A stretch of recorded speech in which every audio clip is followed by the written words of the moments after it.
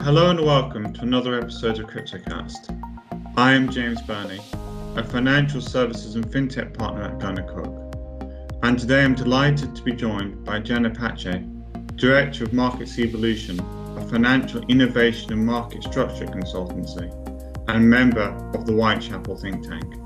Hi Jen, it's great to have you on. Thanks so much for having me on today, James.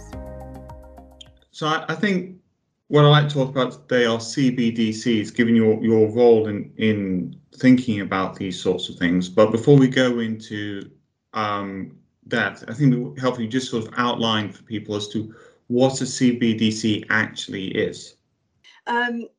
Sure. So central bank digital currency, what are they, and what differentiates them from the type of money we have today? So this is a question that I'm often asked, and people often say, so central bank digital currency sounds great, but what's really the difference between that and the money that we use today? After all, when we transfer money from one bank account to another, there aren't wheelbarrows full of cash being exchanged at the end of the day. That money is in effect digital, isn't it? Because it's digitally represented, all its movements are fully digitized, etc. So what's the difference between that and a CBDC? Well, the key difference is that the digital forms of money that we have, or fiat currency that we have today, have evolved organically over decades. And behind the scenes, there's an original presumption that there are actually wheelbarrows full of cash being exchanged at the end of the day. And all the digital infrastructure that we have at the moment is built on top of that fundamental assumption and many other incremental assumptions over time that were introduced as a result of the technology constraints of the time. So when we consider digital currency, what we're really considering is what kind of currency and what kind of payment system would we create today using the technology that we have available to us right now.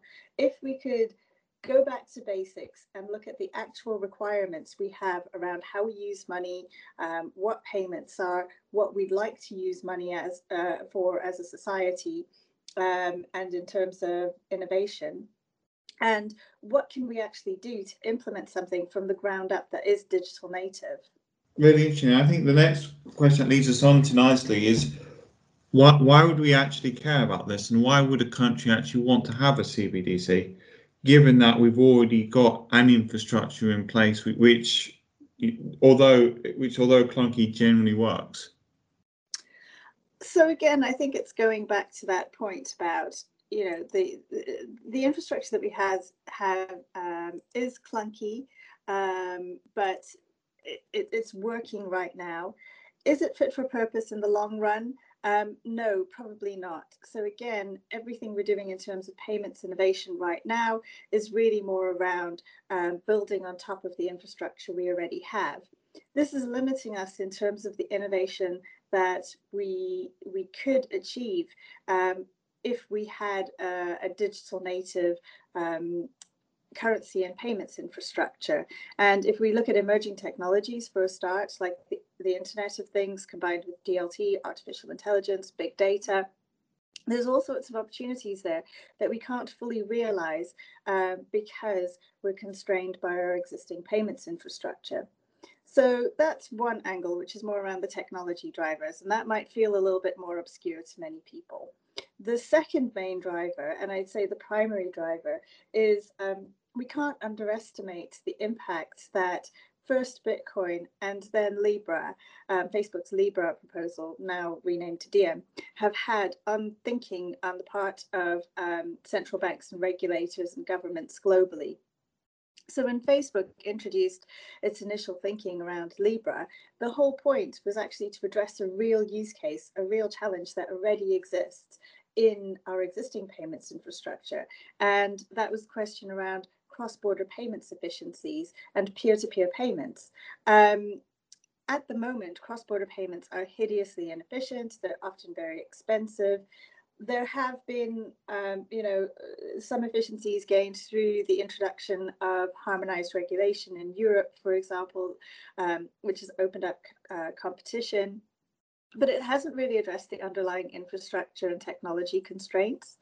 And Facebook, with its user base of almost 3 billion people globally, and its already extensive permeation into small businesses and marketplaces, were it to introduce a digital currency of its own, like Libra/Diem, it would immediately have massive reach.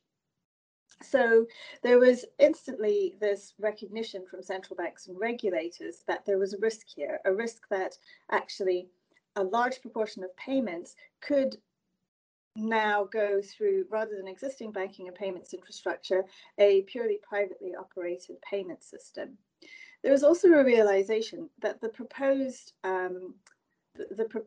architecture of Libra/Diem, which is in line with many asset-backed stablecoins, actually poses itself potential systemic and prudential risks to monetary sovereignty for the jurisdictions whose currencies are being used to back it. So, for example, if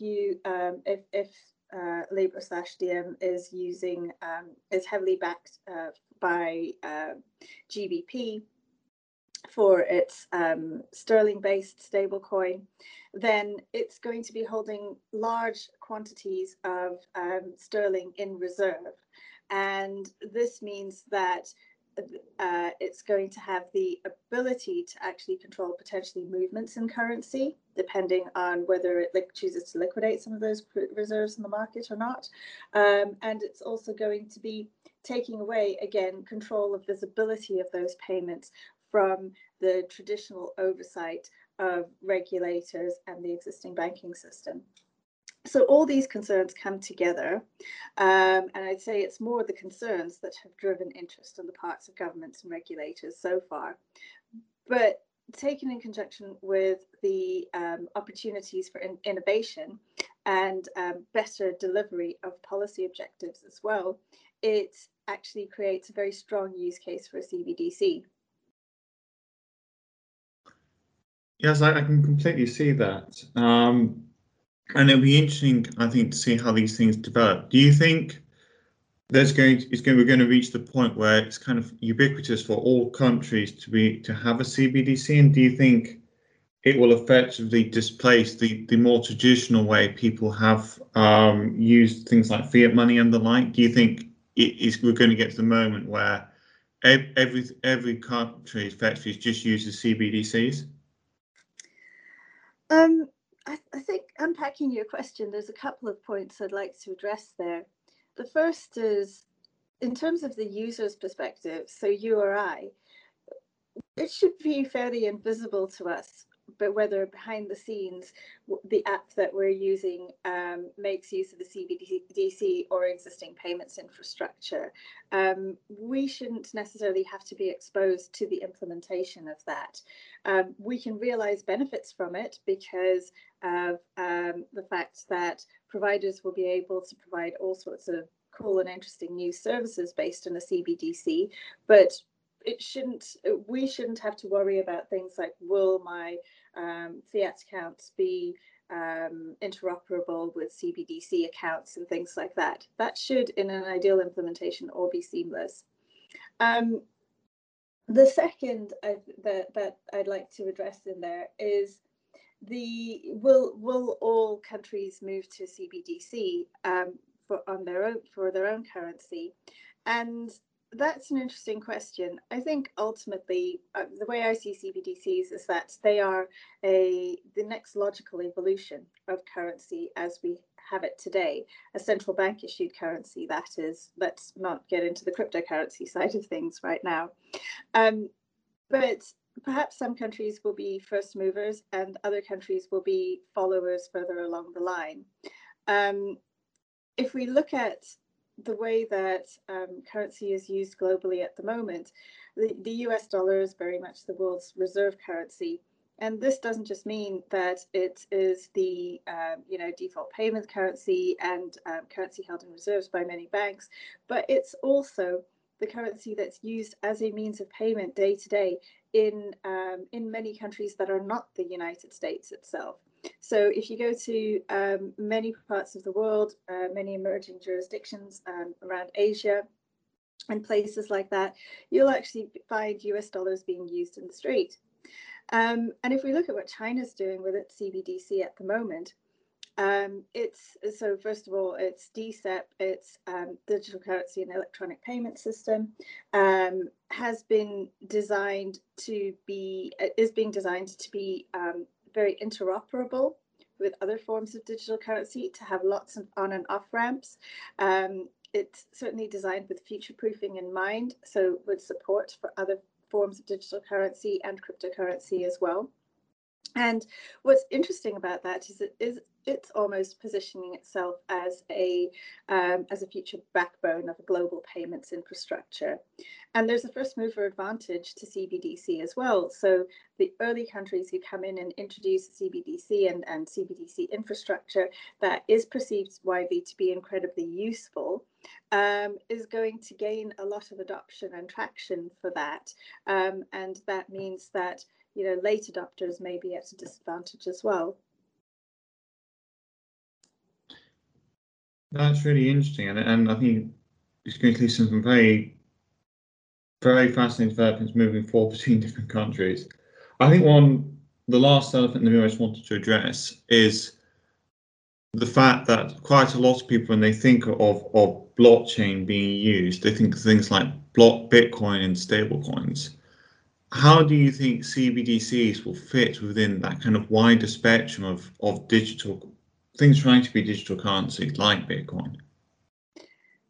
So that's a really good characterization of it as a spectrum of digital currencies. And I would say certainly at one end of the spectrum, you've got your fully decentralized kind of native cryptocurrencies like Bitcoin and Ether, which are I think in a different league to the kind of fiat-backed stable coins and central bank digital currencies, which are which are in different parts of that spectrum. And I think there's a place for all of them.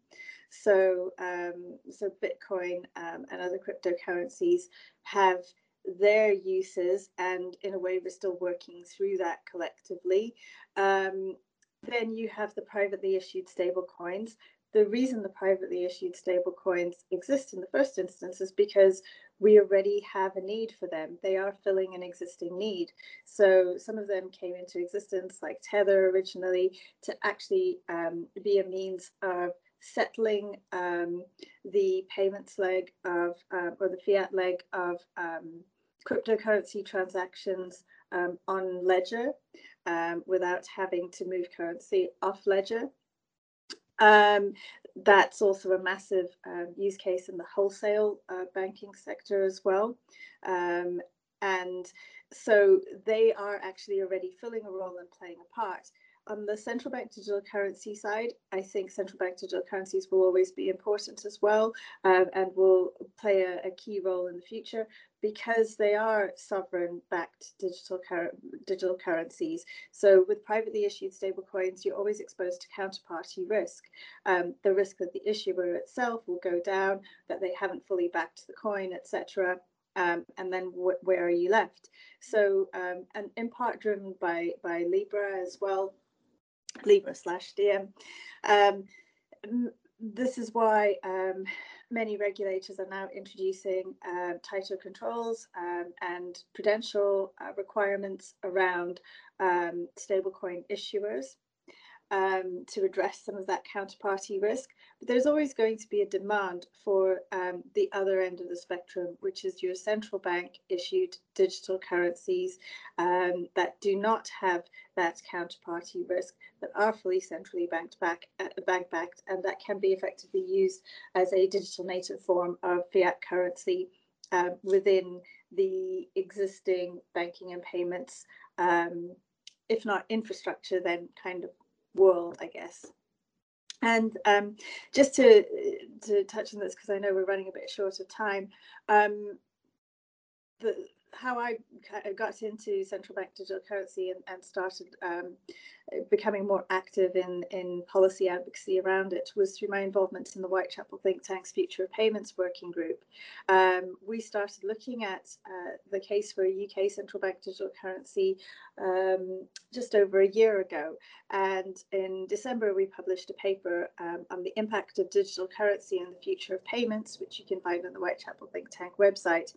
And then we go through the case for UK central bank digital currency, a lot of what I've discussed right now as well in terms of the background and the reasoning and rationale for central bank digital currencies in general, and also really importantly, the impact of CBDC on existing payments and financial services, infrastructure and business models.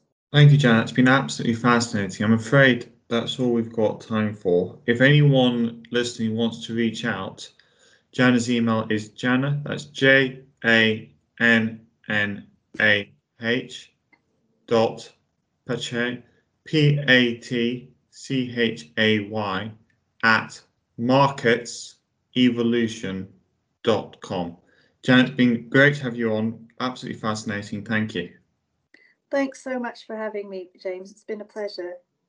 Thank you for listening to our latest podcast. Gunnar Cook has a market-leading blockchain, crypto assets and DeFi team, providing legal advice across the whole of the blockchain ecosystem. Our members have been heavily involved in helping shape the legal and regulatory framework for blockchain and crypto assets from the start, meaning that we have an intuitive understanding of our clients' needs and can provide focused, pragmatic advice at predictable cost. For more information, please visit our website. Thank you again.